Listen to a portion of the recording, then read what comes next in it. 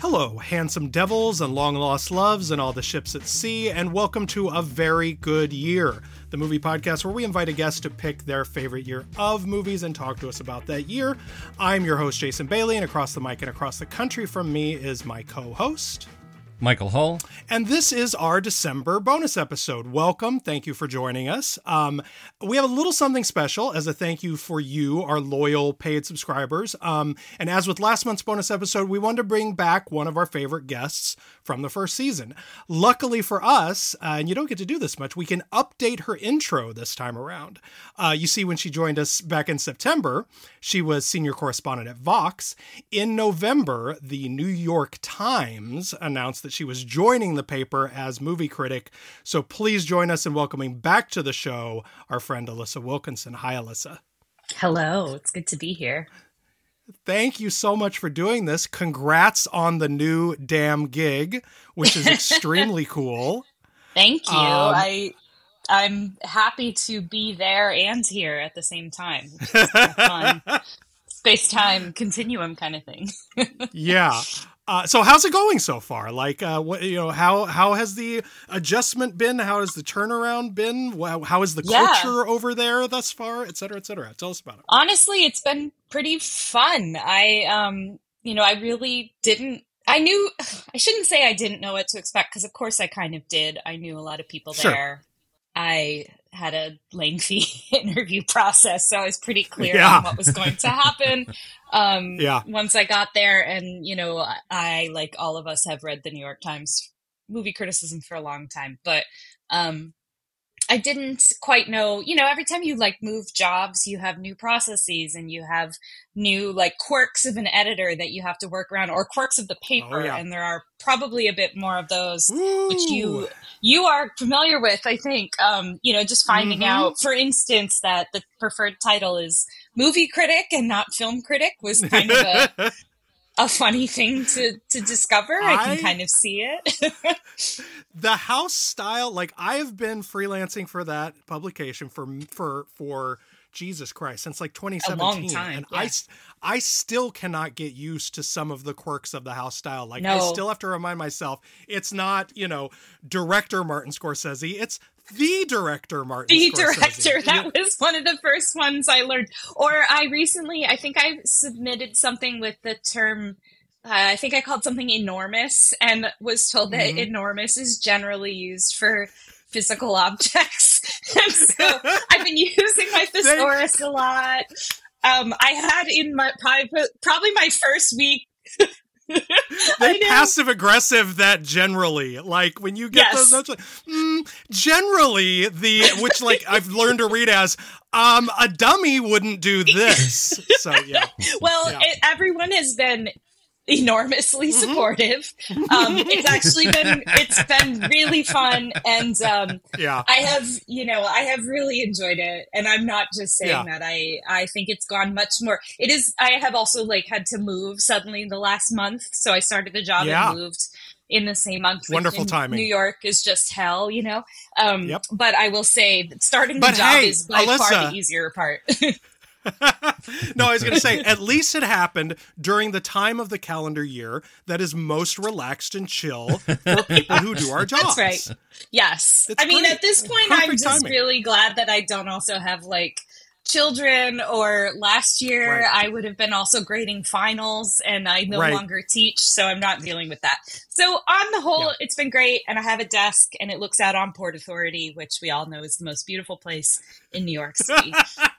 So how could that go wrong? There's always a little mise en scène happening in front of Port Authority, so it's appropriate. Yes. Man, the sausage, finding out how the New York Times sausage is made is such a wild experience, because as you described it as Tony, that's well said, right? Yeah. And finding, meeting the people who really work there, and you're wait a minute, you make sausage, bro. You're not. Okay. At some point, you just realize that everything in the entire world is just made by people who are figuring it out. So that's, that's everything. So figuring it out, just making it up as you go along. Yep, and fake it till you make it, and all of those helpful sayings. Okay. We invited you on because we wanted to do an end of the year show talking about the movies of 2023. As is our one, just doing it much quicker than we usually do. And we wanted to strip it down a bit because we all know the headlines for 2023. And the final box office and awards are not yet in. And as we've seen on the show, it can be hard to get like a full grasp of a movie year until some time has passed. But my sort of starter question before we get into the segments, the regular segments, is in the moment, what are your thoughts on sort of the overall quality of film this year and where the art is at right now? Yeah, I mean, I think most people, critics, kind of agree it was a pretty good year. You know, even if you didn't like all the films, there were so many movies worth talking about, which for me is the measure of, I mean, as we're talking, the Zone of Interest is about to hit theaters, which is going to be an interesting time. And, you know, one thing, I really like that movie, but one thing that's interesting about it is that there's so much to talk about and there's so many different kind of viewpoints. And it felt like we had those movies starting pretty early and continuing on. And then on top of it, we had like actual good movies making a lot of money and people like going to the movies. I've kind of been telling people that I think what happened is Barbie and Oppenheimer, you know, really kind of started life as an internet meme. Like, how funny is this idea that people would go on the same day? But then people did, or maybe they didn't, but they went to both. And then they remembered that movies are like great. They're, you know, even when they're very long, they're just like a few hours. You know, you probably have like a comfy seat. Maybe you like get a beer or like bring your kid or whatever. And you sit there for a few hours. It costs you less than doing virtually anything else that you can do outside of your home, especially in New York, but pretty much anywhere else. And I think that translated into people actually being interested in movies again, which was really exciting to see. I felt encouraged for the first time in ages. And that was all happening in the middle of the strikes, which were sort of somewhere between incredibly discouraging and actually kind of heartening to watch happen. So yeah, it's been an interesting year. You know, there's that line, the kind of Irish curse that's may you live in interesting times. But I mean it in a positive way. It's been fascinating to watch, and it's felt like another shift that needed to happen in order for movies to survive at all. You know, at least, thank goodness, now that people are interested in going to the movies again, the studios didn't dig in their heels for no good reason for several months and stop the production of new product. I mean, that would be a catastrophe. That would smell real... On the flip side, though, there was too much stuff, so maybe... There was! Maybe it'll be good. Maybe we'll finally catch up. Yeah, you know, people I think haven't been watching movies in part because there's like too many and you just shut down, right? And I mean, I do, and I'm supposed to see a lot of them. So I don't know. You know, there's a lot of economic repercussions and people's careers are at stake. And I know all of that, but I do think for the art form, a little less of it would probably be better in the end. Right. Well, and you get into some of this really articulately in the year-end best of that you and Manola co-wrote. Which we will link to obviously on the page, and we're going to talk about several of the movies that you run down on that, because it does have a top 10 from which we pulled your top 5. And you guys intersected on a few points as well. But there was actually something that Manola said that caught Mike's eye when he was reading this to prep for the show. What was that, Mike? Just the top paragraph, because we're always on the show whinging about how there's no mid-budget movies, there's nothing made for grown-ups, you know, there's always these sort of, all that exists is tent poles or things made on iPhones. And Manola's opening paragraph said, I had a terrific movie year. I saw hundreds of new films with a variety of plots and styles made on every imaginable scale and budget. That's just like one sentence. Some are from newcomers like A.V. Rockwell and others from the ever-new Martin Scorsese, which is an amazing way to describe him. Mm-hmm. Some you've heard of or will, others scarcely make, while others scarcely made a ripple. Some are released by independents like A24 and the Tiny Kim Stim. Others came from tech companies and still others from what are now often called legacy studios. I mean, I just found that to be like, I had to read that paragraph several times to really sort of like get it into my head, because it's so opposite of the way we have talked about movies over and over and over over the past year. But the more I read it, the more I sort of reflected on the movies that I saw. Mm-hmm. And like, watching movies isn't my job. I always feel like I have to put a bit of a disclaimer when I'm talking about year-end wrap-ups with people whose job it is to watch hundreds of movies. But that my experience is reflected in that paragraph also. So mm-hmm. like, why is it that it doesn't seem like we've gotten that message, even though we're having that experience? I mean, I will answer as a guy as the guy who keeps saying not that, which is that I'm not going to like sit up here and be like, Manola's wrong. She's not wrong. I think often what I am talking about and frustrated by is a feeling that has existed for a while that I would like to think might be evolving. I don't want to say ending, but at least changing. It just felt like the only movies that were in the culture in an active way, the only things that people were talking about, were either giant tentpole $200 million movies or tiny, micro budget things that were impressive because they broke through or got made at all. But I think that we really have seen in the last year a shifting of that paradigm, at least to some extent, in that the sure things that used to be the only things that the legacy studios were willing to take chances on failed. Yes. Oppenheimer was not supposed to be one of the biggest movies of the year. It was certainly not supposed to several times over outgross a new Indiana Jones movie, mm-hmm. a Flash movie with like multiple Batmen in it. Like there were a lot of sure things this year that fucking tanked. Yep. And, a Marvel movie is not a sure thing anymore.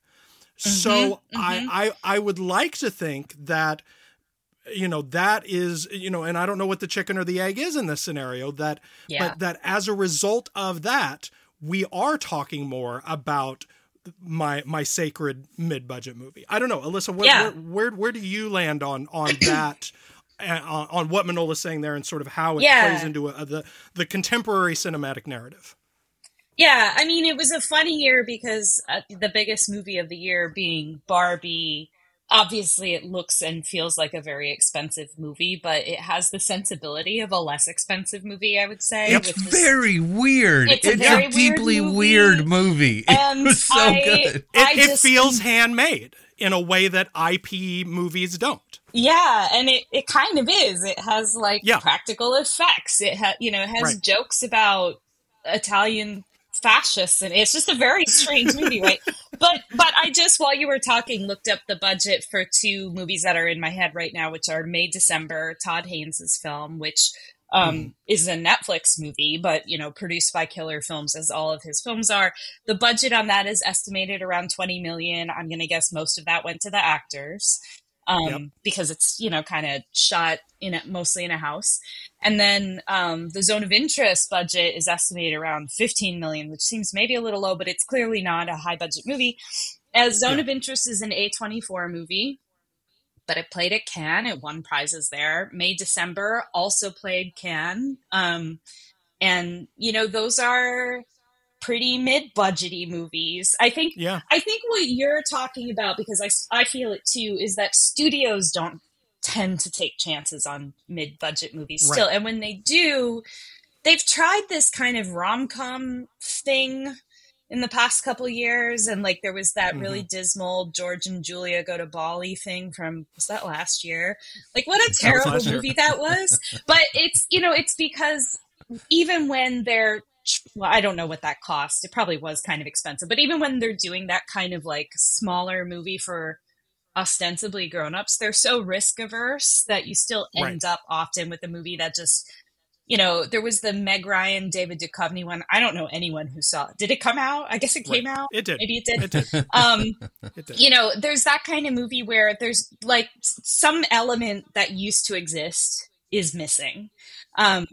And I think, not again to talk about the strikes too much, but I think a result of the strikes and all the studios being like, wah, wah, well, we can't invest the way we used to, is like, maybe you'll actually do something interesting. If Greta can do what she did with Barbie, why not give that money to somebody else, or split that money 5 ways and make 5 movies? So there's a lot of kind of shifts in the industry, and the business has not caught up with itself, and did sort of too much, and now they're contracting it, and like TV doesn't pay off the way it used to. So I think we're just in a huge flux state, which is what excites me.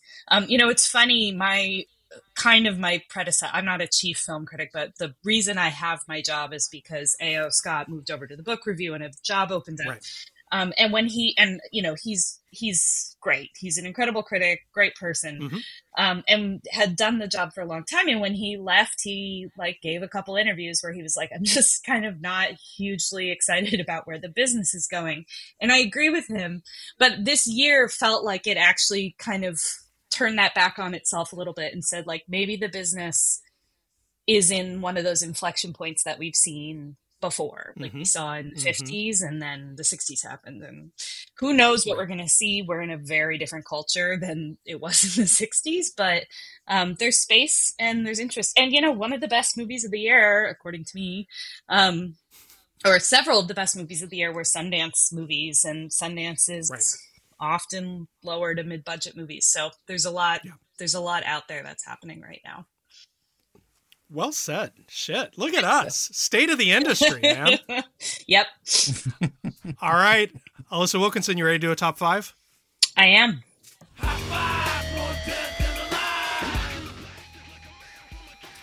All right. So again, we will link this. You can read more on this.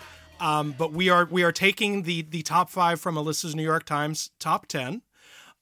Which is a wonderful and varied list. And I agree with almost all of it. So what then is the number 5 movie for this year, 2023? At number 5, I had A Still Small Voice, which is a documentary by Luke Lorenzen.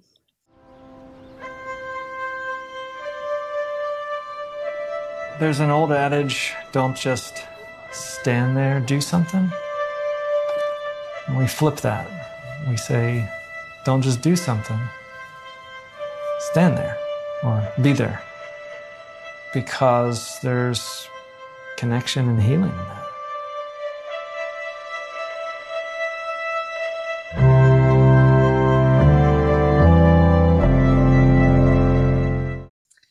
And I would imagine will probably be the one that the casual moviegoer is least likely to know about. So yes, we don't need to do this on all, but sort of what is this movie exactly for someone who hasn't heard of it?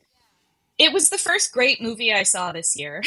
I saw it before Sundance. I went to Walter Reed Theater at Lincoln Center, which we know and love, and it was me and one friend of ours, and I sat all the way in the back, he sat all the way in the front. And ideal. And it's so Luke is a really talented and interesting documentarian. His last film was Midnight Family, which is this really fascinating observational doc about a family that runs a ambulance company in Mexico City, where most of the ambulances are run by for-profit companies. And it was very much about like, how do they deal with kind of the pressure of the job, the business of the job, the like structure of the medical system, and the kind of people you encounter when you drive an ambulance all night. So A Still Small Voice feels like a very natural progression from there. Totally. He went to Mount Sinai Hospital. It's shot in early enough pandemic that it was at a time when people couldn't go to the hospital to be with their loved ones who were like dying or experiencing tragic conditions or whatever. And Mount Sinai is a big hospital. There's a group of chaplain residents there who were there in a 1-year program, kind of, they're trained, but they're getting their hands-on experience. And Luke basically was a one-man band while he was there, right, because he couldn't have a crew. And he follows all of them, but in particular, a resident named Mati, who kind of comes from like a sort of Jewish background, but she's kind of more spiritual perhaps than religious. And part of the job, it's an ecumenical job. So part of the job is kind of administering spiritual care to people from various traditions or like no traditions at all. While, helping them through things as varied as like a terminal illness or a miscarriage or, numerous other kinds of really difficult things that you run into in a hospital. But then also we see her and some of the other residents having their meetings, grappling with what they're going through. Also, she kind of runs into conflict with her supervisor, who is also chaplain. Everyone's under kind of, it's a very stressful situation to be in, but it's like much more stressful given the circumstances. And it's a really beautiful film. It sounds like it'd be super depressing, but it's a really beautiful film about how do people minister to one another, in that kind of a situation. And what does that do to your self? What does that do to your soul? How do you deal with that kind of stress? And, I won't give away how it ends, but I think it's, it doesn't leave you with like some kind of cheerful, like, yay, humanity feeling exactly, but it's very much a movie about struggling. And I think it's one of the great, it doesn't really present as a pandemic movie, but I think it's one of the great pandemic movies that we're going to get. But also just kind of a lovely film about some of the most difficult things that a human can go through and how we help one another through that. So it's in theaters, like in New York and LA, but it'll eventually be, digitally available and most people will see it that way. But I think if you can kind of psych yourself up for it, it's a really beautiful experience. Yeah. I watched it a couple of weeks ago on your recommendation before this list was published, just as we were sort of hashing out, when you do this job and you get to the end of the year and you realize there are like literally 3-4 dozen movies that everyone says you should see before the year is out. And before you're doing voting and lists and things, you have to sort of huddle up together with people you trust. What I found astonishing about this movie is, I feel like there's just a quality that the great documentarians just have to have of embedding long enough and modestly enough that the subject does like forget that they are there. Yeah, completely. And sometimes even in good documentaries, you don't get that sense. But I feel like in great documentaries, you almost always do. Very much. Unless it's like an Errol Morris who's doing like, supposed to be baroquely stylized things, Yes. So what I found, the people are so compelling. The subjects that he the subject matter and the people that he focuses on are so fascinating. But there were scenes by the end where I couldn't imagine forgetting that a camera was there while I was saying things that are that hurtful or potentially alienating, or vulnerable, Yes. Yes. It's very powerful. It is very, and I did a Q&A right before I started this job with Luke and Mati on opening weekend, and I knew a lot about the film just from hearing them talk about it all year, but Mati said something I didn't know, which is that they got permission from all the patients that they spend time with, but then after they shot the film, they went back and showed them the footage and said, do you consent? Like, do you want this in the film? Basically. So, which makes it, I think, even more powerful. I kind of wish I had known that watching it, because, you know, that's something you worry about. And I kind of assume there's a certain amount of documentary ethics that go into the making of a movie like that. But these are people who are literally experiencing some of the hardest things they'll ever go through. There's one scene that I just think about honestly all the time, with a couple who've like had twins and one of them has died.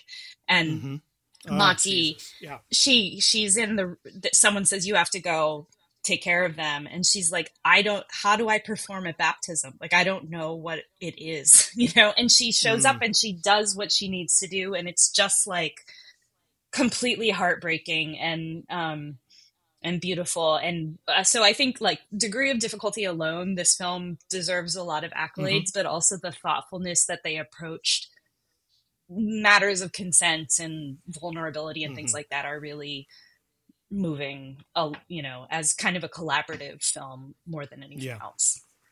Yeah. The amount of trust that you have to engender as a documentary director to come back and say, look at this. Wasn't that fucking terrible? I mean, like, the amount of trust that you already had worked into the relationship before that point is the only way you can even start to have that conversation. That's really good. That's amazing.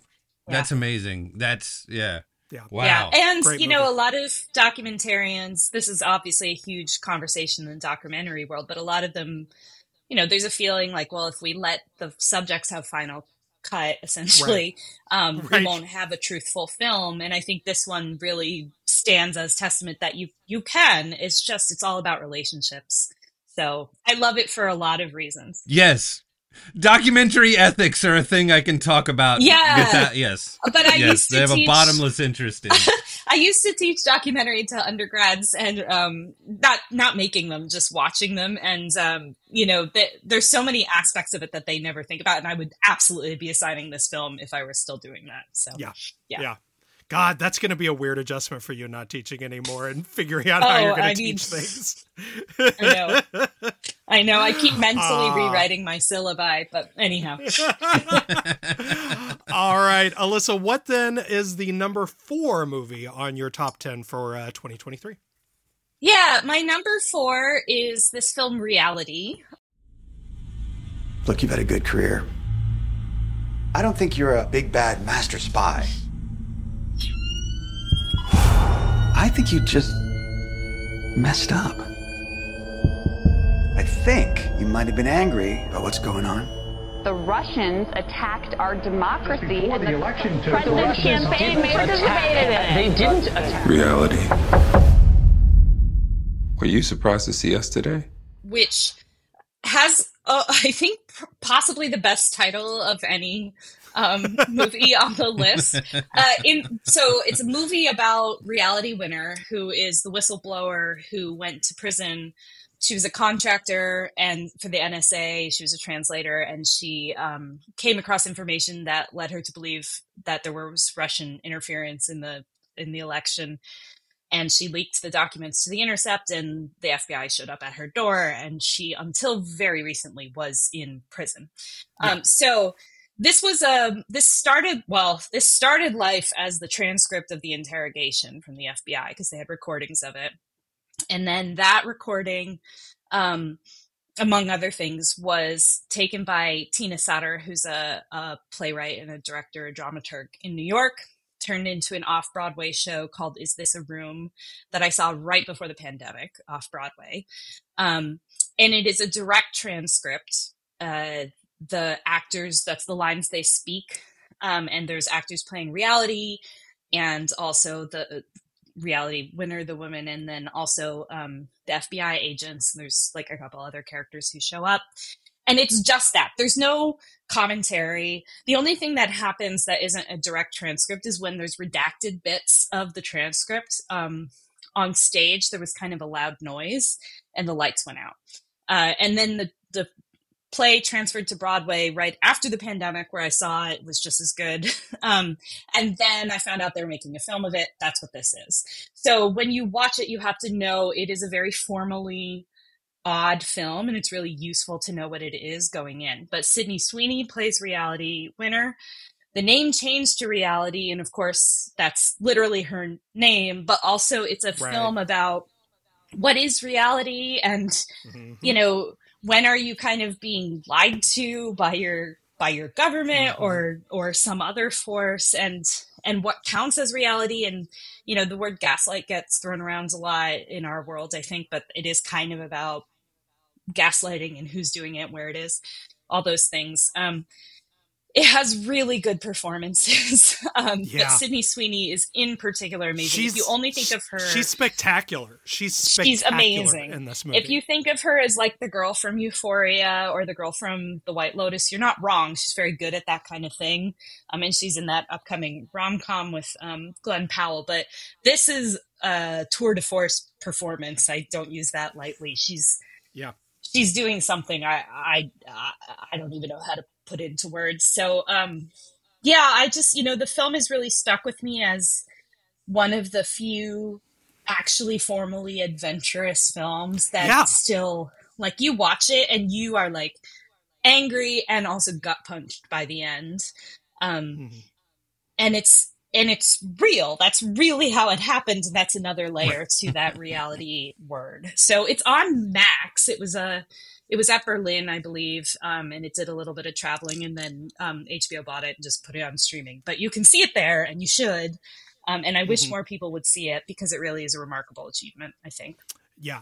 Yeah. I had sort of, as with so many movies that get bought by these services, I had been like, I should watch that. It's right there. And then, like, I don't get around to it. Like, fuck, Alyssa, there are new Wes Anderson movies that I still haven't watched. They're right there. Yeah, there sure They're are. right there. 4 of them. They're right there.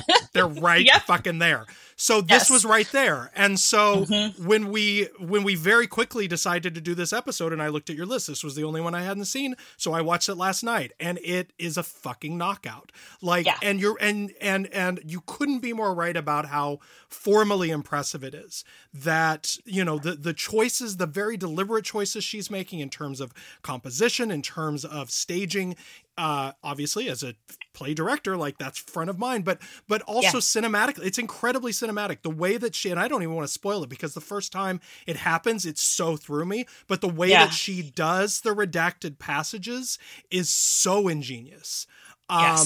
Sydney Sweeney's incredible. Josh Hamilton, who I've always loved. So great. Kicking and screaming forever. This is a hot dad from 8th grade. This is 180 from anything he's ever done. But uses that baggage of the sort of warmth, cozy sweater of a guy, and then just absolutely turns it into a fucking shiv. It's really, really good. The top 3 on this list, you know, are ones that people have heard about in many forms, in many platforms as things to seek out at the end of the year. But reality, it's right there. You can just go watch it right now, and I strongly encourage you to do so. Okay, what then? As we now move into the top 3 that folks maybe have more likely heard of or seen, what is the number 3 movie on your list, Alyssa Wilkinson? So the number 3 is The Zone of Interest. Im Osten steht unser Morgen. Herzlichen Dank für eure nationalsozialistische Gastfreundschaft. Heil Hitler.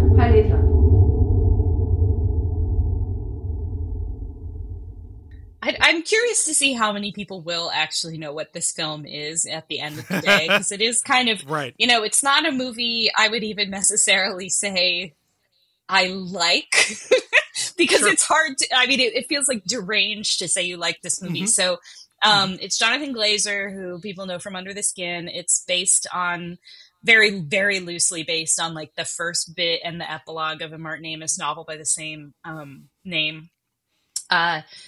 It is also formally insane. I think it's fair to say. It is one of the most disturbing things I've ever seen in my whole life. I know I'm selling it really well. I just read the description to my wife and she said, fuck that movie. And that was the end of the conversation. So I'm pretty sure I might have to watch it quietly in the office. That's kind of exactly the response you're supposed to have, I think. Like, it's not I didn't know, I kind of knew vaguely what it would be when I went in to see it at Cannes, but you kind of sit in the dark for like 2.5 minutes at the beginning where there's just this like horrible droning in a black screen, and then it starts. He was not messing around. What I love about the movie, first of all, is in my last book, I wrote a lot about Hannah Arendt. Keep in mind, this came out I saw it in May, so this was before a lot of current events kind of made people talk even more about Arendt and all of this. But people have continually brought up the concept of banality of evil with reference to this movie. I think it understands that concept better than most critics do, because banality of evil is not about evil being boring or normal. It's about it's actually about bureaucratic language and the refusal to think. And for that, I would just refer people to my review at Vox, because I just reread it, and I kind of feel like I'm written it in such a fugue state that I'm like, how did I do this on deadline at Cannes? But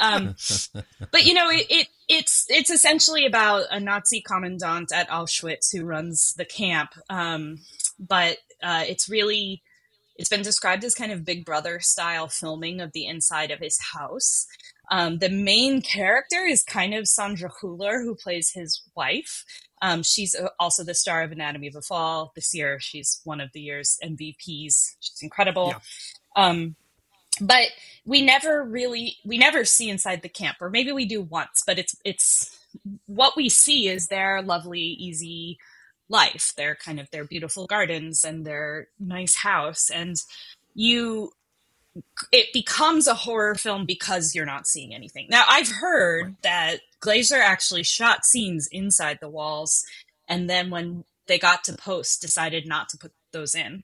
So that's like a really deliberate choice because, well, there's a whole battery of philosophical reasons that you would make that choice, I think. But I mean, like it or hate it, I don't think you can ignore it. I do think it's one of those movies that we'll still be talking about and arguing about in 50 years, which for me makes it probably a worthy addition to the list. But if you can stomach it, I think it's worth watching, if only to be able to talk about it wisely and smartly. But I do think the accomplishment is large there, and the kind of the allusions he's making to Leni Riefenstahl and like all these kind of different things that are happening in that movie are horrifying. And I think the movie will grow in stature over time. We'll see if I'm right, but I think it's pretty remarkable. Yeah. I agree. I almost said I liked it too, which is again like an insane way to discuss this movie. Yeah. I am not as taken with it as some of my fellow critics, just because there are a couple of formal choices he makes that I don't think work. But while simultaneously like wildly respecting the ambition of taking them, yes, of making them, of taking those chances. And you also like, you have to take big swings. There are other formal choices he makes, and I'm not giving anything. The formal choices of the last like 10 minutes of this thing are just like unimpeachable. So yes, it is an incredibly potent and worthwhile film, and worth seeing, and really worth talking about. And Mike, after you sneak into the office and watch it quietly, I look forward to having what I'm sure will be a very animated conversation about it. Let's pin that now for an upcoming bonus episode once the season starts up. Alissa, number 2 on the 2023 list. A very different movie. Past Lives. What a good story this is. Childhood sweethearts who reconnect 20 years later and realize they were meant for each other. In the story, I would be the evil white American husband standing in the way of destiny. Shut up. He was just this kid in my head for such a long time. I think I just missed him. Did he miss you? Hands on! which I also saw at Sundance. And I remember, so I knew Celine Song's plays, or some of them, but I knew also that she was in development on a feature. And when it popped up on the Sundance list, I was like, oh, cool, like, gotta see it. And then walked in the theater and then walked out and was like, oh, wow, that was like possibly the best movie of the year. I mean, you know, I don't know, maybe something will top it. In mid-January. In mid-January, which is insane. I mean, you know, in some ways, it's exactly the movie we're talking about that we wish more of them were made, right? It's like a small, basically kind of three-hander, I guess, you know, about a woman and the lives she didn't lead. But I think one thing I really love about this movie is that it totally doesn't go in the direction you think it's going to. It seems like, you know, Hollywood has kind of one way of telling love triangle stories, or like maybe two. God, yes. And this one barely qualifies as a love triangle, even though it really is. And I was kind of arguing with someone months ago who saw it and was like, well, I just wanted it to be more romantic. And I was like, no, but this is how people's lives are. Like, this is just, this is real life. And the people in this movie, to me anyhow, and I recognize like it's about a writer who lives in Brooklyn. So, but to me, it's like, I know these people, like, you know, these are how people I know talk. These are places I go. And she basically, you know, she grows up, she has kind of a childhood sweetheart in her youth in Korea. She emigrates to Canada and eventually to the United States. They kind of intermittently keep in touch, and eventually she marries another guy, and then they get back in touch, and her childhood sweetheart comes to visit, in New York. And that's sort of the movie. The plot. That's the movie. You know? Yeah. But there's a lot of pieces I love, and I knew I was going to love it from the very first moment, which is where some people are sitting across the bar from these people, and they're speculating about what their story is. And I mean, the number of times I've done that is high. I mean, but yeah, it's an incredibly relatable scene. It's a thing we've all done, but also like the meta level on which that scene is functioning, like that scene is about the entire act of movie making in a really interesting way. Yes, entirely. Yeah. And it felt really true to me. And I, you know, I think I've only seen it once. I usually see stuff twice if I can. But I remember scenes from it as if they you know, as if I watched it yesterday, which just for me says something about the visual quality of it as well. It's just a beautiful movie, and the kind of movie that you could watch with, you know, pretty much anyone in your life and feel things in a good way. I wouldn't say it's a happy ending, but it's definitely a good ending. Yeah. No, it's a perfect movie.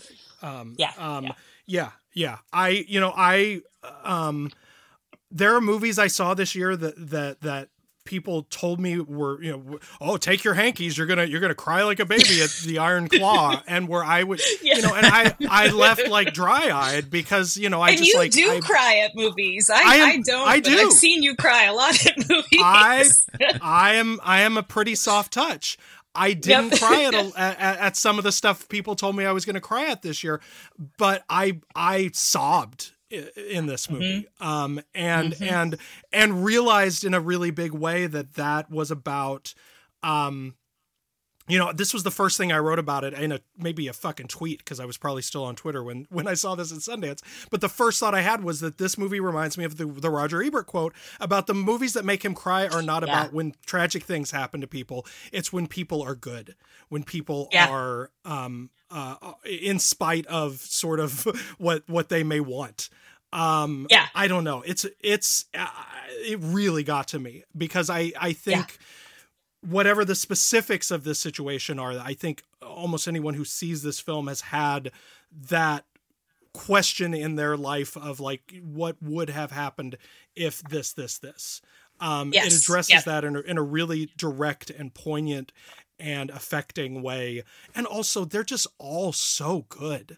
Like, they're so good. John Magaro is incredible. Greta Lee, I have wanted Greta Lee to be a star for like 5 years now. I couldn't be happier that she's in this movie, and I hope that she gets the recognition she deserves. There's a good piece that ran in the paper that Kyle Buchanan wrote this week, I think, with John Magaro and Teo Yu.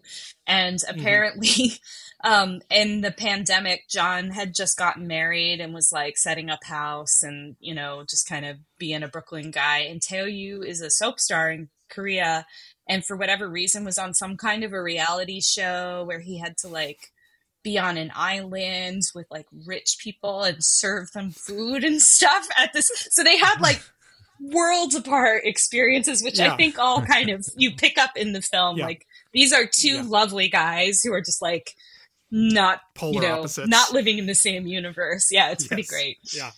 Yeah. Okay. Well, then that brings us to the top. And boy, a movie would really have to be something special to be better than Past Lives, to be better than the movie we both pinned as the best movie of the year in mid-January. So what is your, and I would add mine, and I would add Manola's pick for the best movie of 2023?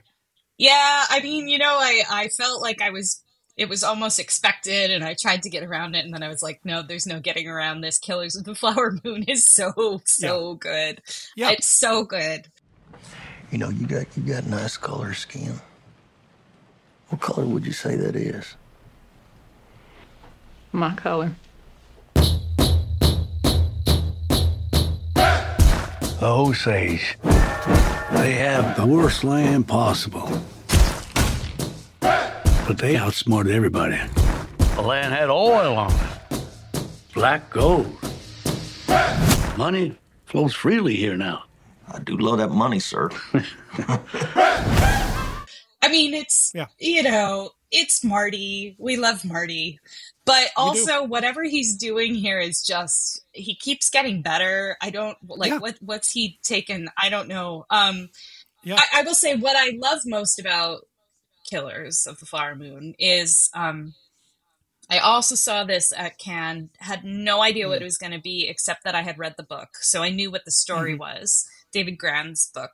And David Grann's book is basically about the FBI and how they investigated this, like, horrifying pile, I don't know, crash of murders. But I was bowled over when I watched the movie because it's very straightforward and almost like not plotting isn't the right word, but it's very like one foot in front of the other when you're watching it. It doesn't tell the story like the book does, which is a little more of a whodunit. You know whodunit from the start right away, pretty much. Leo is playing a very different kind of character than often he does. The whole time I was like, what are you doing, Marty? Because I know he likes to mess with you a little bit in ways that you're not expecting. And I had The Irishman in my head, and the ending of The Irishman is like the most devastating thing I've probably ever seen in my life.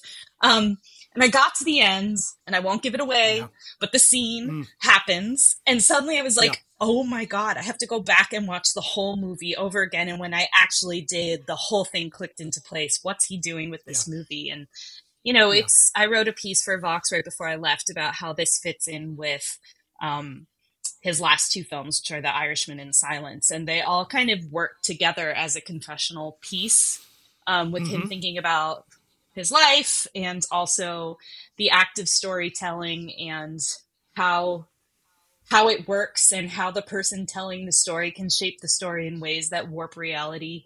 And there's a real element of that to this movie. And the end is so brilliant that I kind of left the theater and I was just like, how did that happen? How did he do that? And in a sense, this is a movie he could only make at this point in his career. And, you know, 100%. Most people could never make this movie and have that scene make sense. Yeah.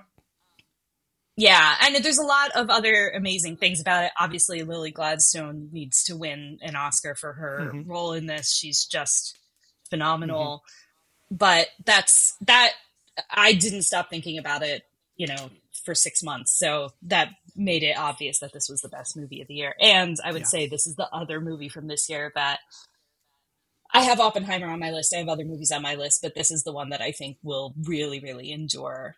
And hopefully it's not his last film, but if it was for some reason, it would be a very worthy one. Although we've been saying that for like 5 movies now, so we'll see. I know, and you've been right the whole time. Yeah. I mean, it doesn't feel quite like a guy literally picking out his own coffin the way that The Irishman did. Yeah. But that last scene in particular, and the casting choices that are made within it, it's a thesis statement. It's this is the other movie that made me cry this year, and I wept in the scene before that the first time I saw it. And then that sort of carried through. The second time, when the final actor appears, I burst into tears because it was all so clear. It's all so, we're talking in such coded language but when you see the thing, you'll know. Yeah. But in general, the general thought, I can't put it any more simply than this. No one's working at the level he's working at. No one who is currently making movies in the world is working at the level of skill and craftsmanship and expertise and brilliance that he is. And there have only been a handful of people in the history of the fucking medium who have been working at this level, and they were all doing it this late in their lives. I don't think anyone can touch him right now. No, and there's been quite a few late career movies this year that are like that. The Miyazaki is a great example, also, and the Weissman film. He's like 1,000 years old, and has made like 1 billion movies. But these are all, they're all like old guys, but they're all really thinking about stuff, and it's really coming out in their movies, and we're just lucky to be around for it, I think. Yeah. I cannot think of a better note to close that top 5 on than that. This is a great list, Alissa. Go read and read the other 5 also, and what Alissa has to say about all of them. Or let's enjoy a lightning round. All right, we're going to put 5 minutes on the clock. Alissa, say something quick, because we got a lot of good ones here. And here we go. The aforementioned Oppenheimer. Incredible. A movie about power. It's great. Kudos to Nolan. Barbie. I enjoyed Barbie. I think it kind of, it's best if you read it as an Adam and Eve story. So that's where I left it. Poor Things. I also enjoyed Poor Things. It's I don't think it has a lot going on upstairs, but it's the nicest movie Yorgos Lanthimos has ever made. And Mark Ruffalo, how can you not? Like, best himbo in history. Magnificent. American Fiction. I laughed my butt off during that movie. At TIFF, I need to go back and rewatch it now that I know that it's funny and just like see if I still like it, but I did have a good time. Wonka. I haven't seen it yet. They never invited me to a screening. The Color Purple. I have just reviewed it. So you can read my review in the New York Times when the embargo breaks. But I will say Danielle Brooks is spectacular in it. So give her an Oscar. A Fire. Oh, I really liked A Fire, and not just because it's about a grumpy writer. I think it's like really, really interesting. The way it's constructed, the way it ends, the whole thing. It stuck with me. Godland. Well, that's that's one of my favorites this year. And I think that if you want to see like a priest get his butt kicked by Iceland and like what's the guy's name? Ragnar or something with the big beard. Oh, it's a blast. The Eternal Memory. Another incredible documentary from this year. I've seen it a couple times, and I think, part of it is just these people live in a house surrounded by books, but also any documentary about memory is going to really kick me in the gut. So very much recommend. Smoke, Sauna, Sisterhood. Yeah, I can't believe this one. It felt like it almost didn't happen. It's an incredible documentary. To my mind, it's the best kind of feminist movie of the year, but people should be aware that it's almost entirely nude women shot from the neck down in a sauna. So don't watch it on the subway, I guess is what I'm trying to say. I know you would never. I would never. Saltburn. No.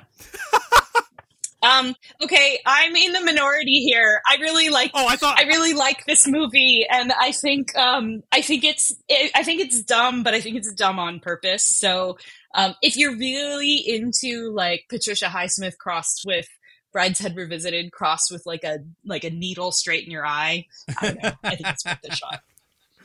See, there was a little lag, and right after I said Saltburn, you were still saying no, and I thought that was going to be, which I agree with. Nope. You Hurt My Feelings. Oh, so funny. I took my husband to see You Hurt My Feelings, which should tell you how much I liked it, because it is a movie that we very specifically should have feelings about, but we enjoyed it. The Starling Girl. I am very much primed to love this movie. It's basically about me growing up, but it flew under the radar, I think, because it's so small, and I would love for people to seek it out. It's sort of coming of age mixed with religious trauma. Great performances. Highly recommend. Great combo. Speaking of religious trauma, Sound of Freedom. Did you see Sound of Freedom, Alissa? I did not. That's the end of the statement. No. Ari Aster's Beau is Afraid. I seem to be deeply in the tank for Ari, but I think that's because every time he makes a movie, there's you could write 7 different pieces about it. And I think I only wrote 2 about Beau is Afraid. But Patti LuPone, A+, GOAT, best ever. Sofia Coppola's Priscilla. I love this movie a lot. And not only because Jacob Elordi is about 3 feet taller than Kaylee Spaney. It's smart. It's very Sophia, but it's a very smart movie. And it's a very smart movie. Ridley Scott's Napoleon. Great movie. What an insane film. I mean, I think I love it all the more because the French hate it. It's so funny. You think you're so special because you have boats? Come on. And finally, Are You There, God? It's me, Margaret. Do you know, it took me forever to see this movie because I kept missing screenings and being out of town, and I finally watched it on a plane to Argentina about a month ago. And I was like, this is an insanely charming movie. Rachel McAdams is amazing. Benny Safdie, who's having the time of his life this year. But yeah, everyone should watch that movie. It's wonderful. It's wonderful. Mm-hmm. It is wonderful. Good year for movies. Good year for movies. Very good lightning round. Now we're going to throw it to our friend Debbie Axel Foley for a quick PSA. Head on over to your favorite podcasting app. Give us a star, a rate, a review. Give us a written review and tell us that you love us, because that's what lets people know that we're here.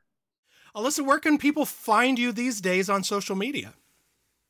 I pretty much only post to social media when I have something come out or when my brain is full. But I'm still on whatever we call it now, Twitter, X, whatever. But now I have to post to everything else. So you can find me on Twitter, X, Instagram, Blue Sky, Threads, Substack notes, LinkedIn, pretty much anywhere. And on all of them, I'm just Alissa Wilkinson, except on Twitter/X, where I've been for 20 years now. It's Alissa Marie. There we go. I am Fun City Cinema on Instagram, Jason-Bailey on Blue Sky and Letterboxd, where you can find under my lists the top 5s for every episode of the show. Mike, where can people find you? Nowhere. I'm just going to start posting my address. I can't stand social media. Sounds good. And of course, we are on Substack, averygoodyear.substack.com, which may be where you're listening to this right now. Mike, before we go, what is your favorite movie of 2023? I had problems this year, man. I'm not ready to wrap this up yet. I still need some therapy around this year, because I figured it out at Thanksgiving. Because my sister wanted to host Thanksgiving for some reason, but when someone wants to, you let them. And I was put on pie duty, and so no problem, I can make the pies. So I had a request for apple hand pies, for pecan, and for a gluten-free pecan, and for a pumpkin. And I was like, no problem, I can knock all that shit out. And I did those pies, and then I was like, I don't want to eat any of those. And I made a cherry bourbon, like with, proper frozen cherries. And then I made blueberry cognac pie, right? That were both just like, and a little bit of like winter spice in the blueberry pie. Like they turned out wonderfully, right?